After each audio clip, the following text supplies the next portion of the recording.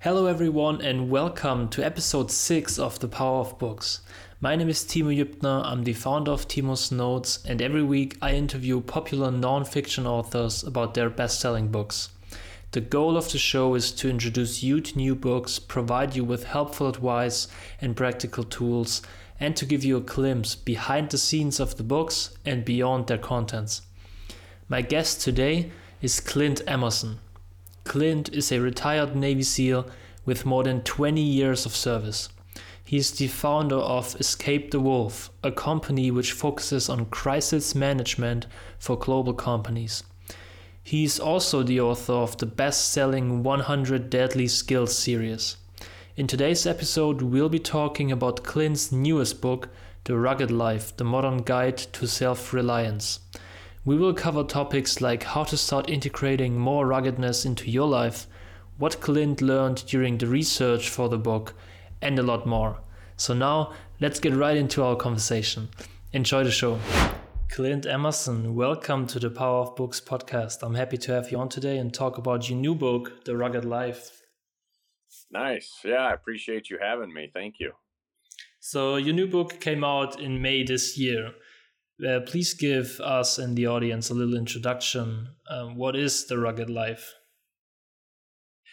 The Rugged Life really is a book of backup plans, a book of alternatives, right? I think the pandemic showed us that we were lacking hands-on skills because we rely on technology so much. So I thought, you know what? We probably need a book full of skills that are very much hands-on, do-it-yourself, broken up into chapters that apply to, thriving in living your life. These days, we're so used to, instant gratification through apps that deliver food right to your door. Apps that deliver the latest, greatest little tech toy straight to your door, right? We're used to all these things, but when the pandemic happens, or now with economic decline or supply chain issues, it's just like one thing after another. I thought to myself, you know what? People need to know what I call, lost dad skills, right? The stuff your dad should have taught you that dads aren't teaching anymore. And so the Rugged Life is comprised of all those do-it-yourself skills that dad should have taught you. That's awesome. Yeah, and you really cover a whole lot of different skills. That's right. And what would you say? Who is the book and overall The Rugged Life? Who is it for? I tried to. Mainly probably men, young adults between 16 to 60, right? It pretty much anybody can do it. But probably the demographic is mostly males, but I did put in sections in there that obviously apply directly to females as well, So I really wanted everybody to enjoy it, but the reality is most of my readers are young males, and that's mainly because of the 100 Deadly Skill book series. Yeah, that was your most popular book, I guess, and the biggest. You did a whole series about that, but I think you said that yourself, that the 100 Deadly Skills was more about handling crisis like in the immediate moment right after it, and The Rugged Life is more about how to handle crisis over the long term, right? Exactly. 100 Deadly Skills focuses on surviving seconds, minutes, hours, days, where Rugged Life is a lifestyle, and you can pick a section of the book and apply it to your life like right now, and dip your toe in, if you will, or you can just go ahead and dive in head first if you want with this book. I don't recommend that. We had a lot of people when the cities here, at least here in the States, the cities shut down and people started moving out, to the mountains. And they'd get out there and about 30 days later go, wow, this isn't as romantic as I thought it was going to be. They envision chopping wood and a wood burning stove it's, much easier to do it with your hands. But if you don't know what you're doing, then it's not going to be easy. And so the book kind of gives you the basics so that you can decide, hey, do I really want to be self-reliant 100%? Or maybe I just want certain aspects of my life to be more self-reliant. But the reality is the more self-reliant you become, the less this crazy world can affect you. Yeah, and that's the key with the book. And I think it really, how do you say, it hits a nerve with the current time, especially after COVID, after the pandemic. Like, most people can now relate to why this might be important to become more self-reliant in some aspects of your life. Yeah, I hope so.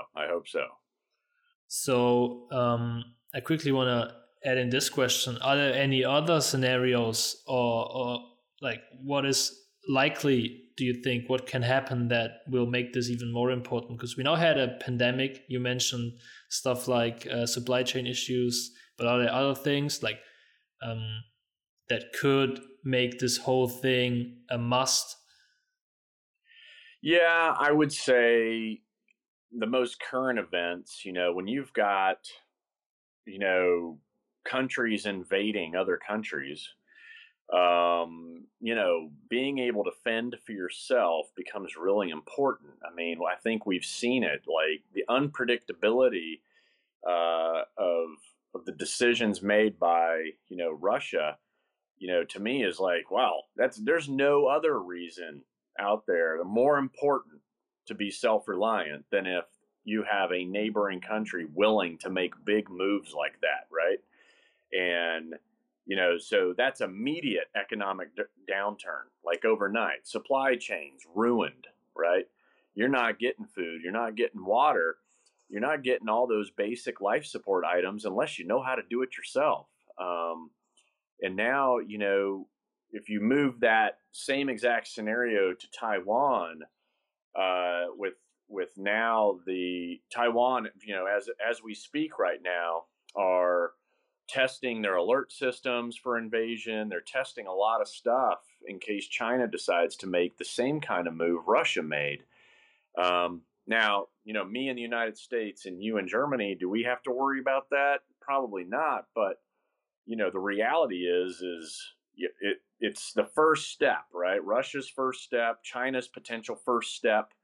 All of these things should make people think, like, all right, what is my backup plan? What is my contingency plan? How am I going to provide for my family if the stores, Amazon, and all these things can't deliver what I need, So I think that's right now, that is probably, an unfortunate big reason to start learning how to do some stuff for yourself again. And let's face it, whether it's your country or mine, 100, 200 years ago, every single person, mom, dad, and the kids knew all the skills in this book. And then you fast forward to today, and none of us know this stuff anymore. It's crazy because technology has handicapped us. It's made us complacent. It's made us lazy. It's a good thing. And that's why the book subtitle is Modern Guide to Self-Reliance, because I still want people to leverage technology, but use it so that you can fend for yourself. Yeah, that's a good point. We have gotten to a point where most people, including myself, we couldn't do many things without the help of others because we simply don't know how to do them. We kind of have outsourced so many essential aspects of our lives, like getting food, getting electricity, and all that kind of stuff, building our homes. So I think the book is really an important topic at all times. Yeah, and to add to your point, information, we know, hey, all I got to do is Google it. But what if your infrastructure isn't there to Google it, right? And I can see behind you, you've got a library. Everyone should have hard copy library, just in case, hackers decide to hack. Yeah, Yeah. that's right.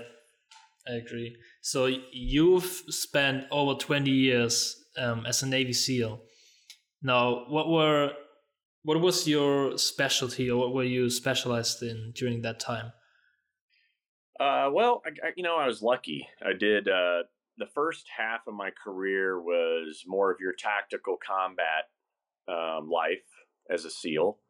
And then the second half of my career was more covert, clandestine operations. So, I was very lucky to be able to experience both the overt side of special operations and then also the covert world of special operations. So, and that was split between SEAL Team 3 on the West Coast here in the United States, and then went to the East Coast. I spent some time at the NSA in DC, and then, of course, Naval Special Warfare Development Group down in Virginia Beach. So I stayed operational the full 20 years and had a whole lot of fun and got to do a lot of cool stuff. And so I feel very lucky that I got to do it during the time frame that the United States was operating so heavily around the world to fight terrorism and or spread democracy.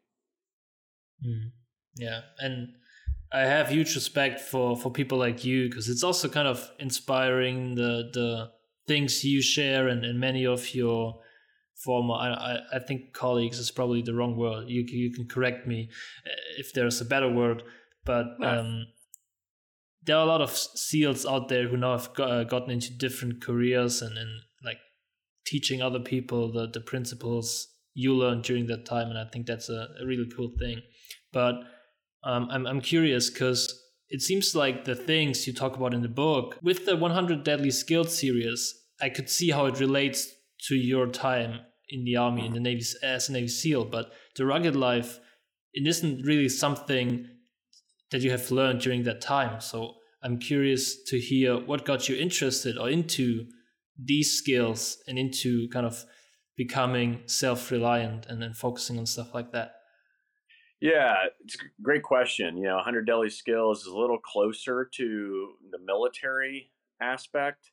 But the reality is I stepped back from all that and said, wait a minute, your basic life support items, food, water, shelter, medical, these are things that were touched on in an emergency scenario. But then I was like, well, wait, these are things that you kind of need to know every day right now. And so went to a much broader self-reliant world, and then was like, I don't know everything that was in the book. I went, and the best part of building a book is the research aspect, right? And I enjoy being the student. I enjoy learning. So you go find all the experts and people who are homesteading and actually living on their own. And I would go and visit them and hang out with them and their family and collect all of that, basically on the ground information. And I feel that my part since I've been out, not just building books, but building books that provide information in its most simplistic form, right?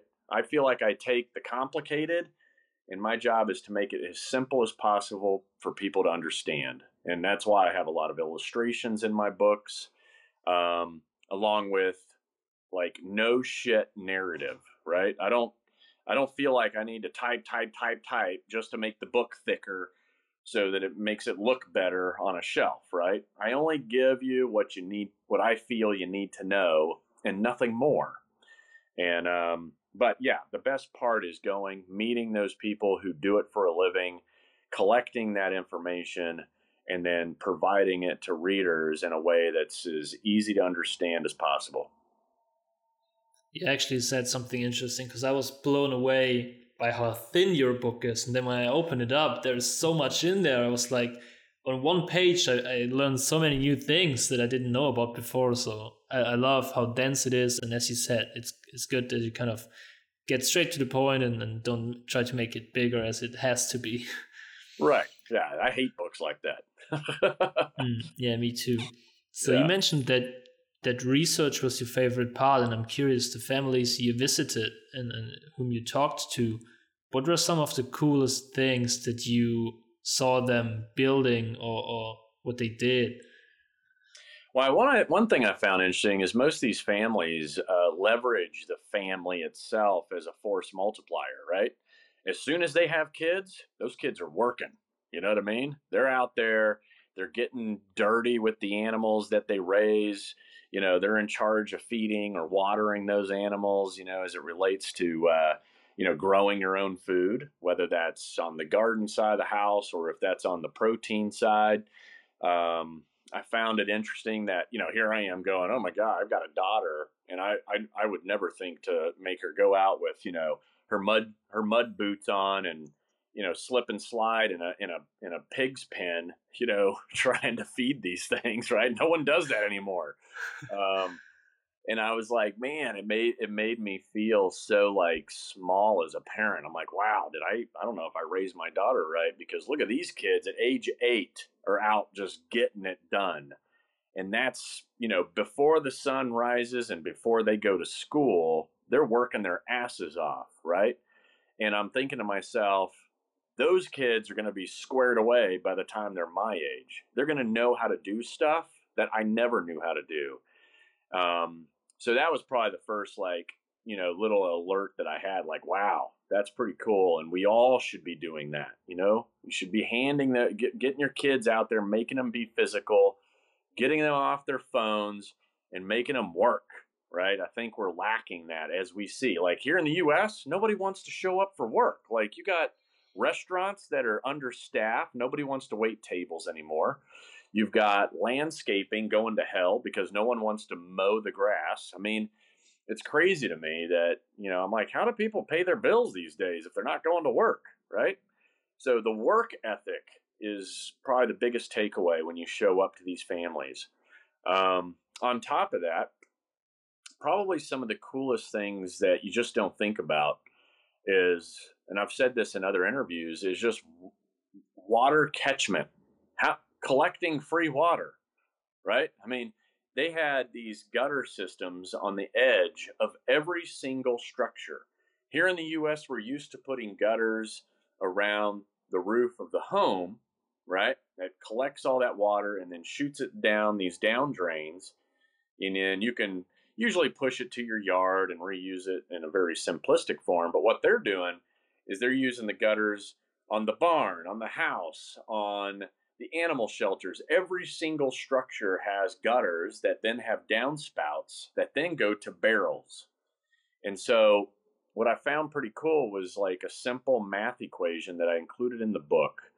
But to keep it simple here, if you had 1,000 square foot roof and you put gutters on it and you collect 1 inch of rain, right? That's 600 plus gallons of water in a 1 inch rain on 1,000 square foot roof. That's enough water for a year, right? That's water for your family, that's water for your animals, and that's water for your garden if you have all of that going in 1 inch of rain, So I know you guys, metric system and all that, you convert it pretty easily, but it's to me that was pretty amazing what we take for granted. So number one, work ethic. Number two, the shit that we take for granted. You walk around these families' properties and you're like, oh, yep, I don't really take water that seriously. I sure as hell don't take soil that seriously. It was, and really what you're doing is going back to the basics that every country started with. But yet, like I said at the beginning, none of us just know how to do anymore. And we should, just so that you have a backup plan. Yeah, that's a great learning, that they kind of just make the best use of the resources they already have. Because as you said, why not use it if you have it for free, basically? So yeah. And about the work ethic part, I kind of got this question popped up into my head, like the chicken egg problem. Do you think the work ethic came first and that's why they were able to build the life they have? Or do you think they decided to go and build this life and they kind of developed the work ethic? One of the families, it's generational, right? So they've grown up this way and that's all they know. Another family chose. They lived in the suburbs and then they were like, nope, we're not doing that anymore. And they chose to make the change. So it is a little bit of chicken and egg, depending on the family, which I also found very interesting. And, the reason, one reason is because they just don't know anything different. It's a way of life for them, their parents' parents, and so on. The other one was just they were thinking about their kids. They were like, I just don't want my kids growing up, um, you know, with the complacency of kids in their age group. And I totally get it. I've even made some moves to kind of adjust my lifestyle, to the same, because I feel like it's that important. We've gotten to the point now where, you know, those basic life support, needs and requirements that we have, I don't want to rely 100% on a grocery store to provide it if I can do it myself. And like I said, these days with the number of technological advances that you can then apply to your own garden or to whatever it is you're doing, makes it really easy, and you can do it somewhat inexpensive. That's the part that I think is the big takeaway, is you don't have to, you know you don't have to take a complicated route to be self-reliant, which some people do choose to do. You can keep it simple. Yeah. That's a good um, that's a good way to get to my next question, which would be, I live in a small city apartment. Now I won't be able to go out next week and say I'm gonna build my own home somewhere um, outside of the city. But what's maybe a good place where I can start, or where people like me, because I guess many of the listeners can relate to this, that they might find it hard to find how it applies to them personally. So how can someone living in an apartment in a city start with getting down the path of the rugged life? The first is you could do a windowsill, garden, starting with herbs. So all the basic herbs that you would use in any recipe, those are super easy. There's kits that are available on Amazon. If you wanted to take the next step, it would be a vertical garden. You can do a vertical garden in the corner of your apartment. And as long as sunlight hits that corner of your apartment, at least a couple hours a day, then you can get into vegetables growing right there in your apartment. If you have a balcony, that's even better, right? Because it's gonna limit the effort on your end, right? You can leverage rain, you can leverage obviously the sunlight and the climate if it's out there, and you don't have to worry so much about that when it's inside. And all of these vertical gardens, windowsill gardens, the kits are readily available and inexpensive right there on your online stores, right? So once again, we're leveraging Amazon like we all do to deliver things that allow you to be more self-reliant. I think that's probably the easiest place to start. Water catchment. A lot of people that live in apartments have roof access. So, you can go up there and set up your own bucket system if you want, start collecting your own water. It's really, and most of the time, your landlords really can't complain about something like that. It's something that they more than likely would support you on, because the excuse I would use is, hey, if you want me to pay your rent, I need to save money in other places. So can I just get access to the roof, please? And they'll go, okay, as long as they're getting their rent money. Yeah, right. Yeah. So those are two good starting points. And I think the one with the herbs is kind of going towards the part of farming, I guess. Yeah. It's very simple. Yeah, very simple. The other, obviously I've mentioned, protein and vegetables, but the reality, the book has, as you've noticed, it's broken down into be your own and then fill in the blank, right? So be your own farmer, be your own butcher, be your own hunter, but it's also be your own homemaker, right? I mean, you can go into your kitchen cabinet right now and make your own pomade that I used in my hair today so that you look good and feel clean. Coconut oil, people don't realize. I mean, it's the base product along with beeswax to almost every all organic hair product that you can think of, right? So shampoo, conditioner, pomades, gels, all that kind of stuff you can make right there in your own kitchen. Minimal investment, but you'll make a vat of it that'll last you a full year, So the book has be your own, fill in the blank as it relates to a lot of different stuff out there. Be your own handyman, right? You start fixing stuff yourself. Stop relying on a phone call to someone to come fix something. You can do it yourself. There's enough YouTube videos out there to do anything yourself. You just got to look it up and do it. Yeah, that's right. I didn't know that you could create shampoo or stuff like that yourself. That's really interesting. Yeah. Look into that. Super easy. You mentioned some of the parts of the rugged life already that you write about, and I'm curious, is there one that is closest to your heart, one that is most fun for you or that you practice the most? Yeah, I think I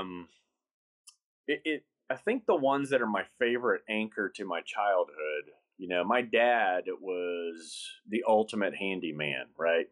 He's one of those guys that could take a 1970 Oldsmobile that had a 455 rocket engine in it, and he could take it apart and put it back together without ever once referring to a manual, right? Very much an engineering mindset. And so me being the little kid, right, his right-hand man, go get me, a Crescent wrench, go get me a 7/16, socket, go get me that. I was his little, gopher. And I would go get the tools for him. And then when I got a little older and it was time to, let's say run wires around the house, he'd have me crawling around in the attic, dragging a wire with me, crawling around and running it. So all of your handy skills I enjoyed putting together because it really took me back to the foundation that my dad laid for me that, once again, anchors to do it yourself. Having the capability to do it yourself is just a great trait that everyone should have. And I also hear you say, or I think you even write about it, that's how it differentiates from prepping, because prepping is basically just getting food or other stuff that you might need in a crisis so that you have something. But the rugged life is more about building systems and then developing the skills to be able to provide for yourself rather than just buying food and then consuming it all and then you have to buy new food. It's about having the ability to provide your own food, right? Exactly. Yeah. Preppers, they basically just buy crap and throw it in a closet and wait for the zombies to show up, right? And the rugged life is exactly what you said, putting the systems in place so that you have long-term sustainment of food, water, shelter, whatever, all the things we need. And that way you don't have to buy anything. Amazon could shut down, your local grocery store could go out of business, and you'll be just fine. I love that. So as we're running out of time, I want to ask you one last question. We've talked a little bit about books, and the podcast is called The Power of Books for a reason. Yeah. And I'm curious, are there any books or which books, maybe name one or two, that have impacted your life the most that the readers or the listeners to our show should check out? Yeah, probably the biggest one that relates directly to writing a book, but also was very entertaining, and most people haven't heard of it, it's Stephen King's book, and its title is On Writing. And it is a mixture between being a autobiography and also teaching you how to write a book. And I have referenced that a number of times, but it was probably one of my favorite books before I even thought about writing a book. It was just, it'll make you laugh out loud, the shit that guy was snorting lines of cocaine off his desk, and he wrote Cujo in like 72 hours, and remember, this is like on a typewriter, and pulling out, taking the entire book, writing it in 72 hours, has no idea that he actually wrote it until he opened up his desk drawer 2 weeks later, and he's like, pulls it out, and it's Cujo or The Green Mile or The Running Man. I mean, all of his books, he was high as a kite. And, they've all obviously turned into these major movies, but in there, between all the funny stories, is things like, he would always make sure he wrote 1,000 words a day, right? Like that was a goal. Whether he was sick, tired, or just didn't feel like it, he made sure he always put at least 1,000 words a day on paper. And before you know it, you've got yourself a book, right? And then the other takeaway was once that book was done, print it, put it in a drawer, and don't look at it for like a couple of weeks, even a couple of months. Let your mind let go of it for a moment, then pull it out and go into your editing process. But anyway, Stephen King on writing, probably one of the funniest, coolest books, and a great way to learn how to write a book. That's awesome, and it sounds hilarious. I gotta check that one out for sure. So thanks for sharing that. All right, so for all the listeners, I highly recommend checking out the book, The Rugged Life. As we said, it's short, concise, and it's so much stuff that you can learn from it. But other than that, for people who want to learn more about you and your other work, where can they find you? Yeah, my main platform on social media is Instagram at 100 Deadly Skills or Clint Emerson. It's my only account on there, so it has the blue check mark. Otherwise, my entire ecosystem lives at ClintEmerson.com. Awesome. So thank you so much for taking the time today, Clint. I really enjoyed our conversation. Yeah, back at you, buddy. You take it easy over there. Thank you. Thank you. Bye-bye. All right, that's it. Thank you so much for listening to today's episode of The Power of Books. As always, you will find all the relevant links for today's episode in the show notes. If you enjoyed today's episode, please make sure to subscribe so that you will get notified whenever a new episode drops. And you would do us a huge favor if you could give us a 5-star review on your favorite platform.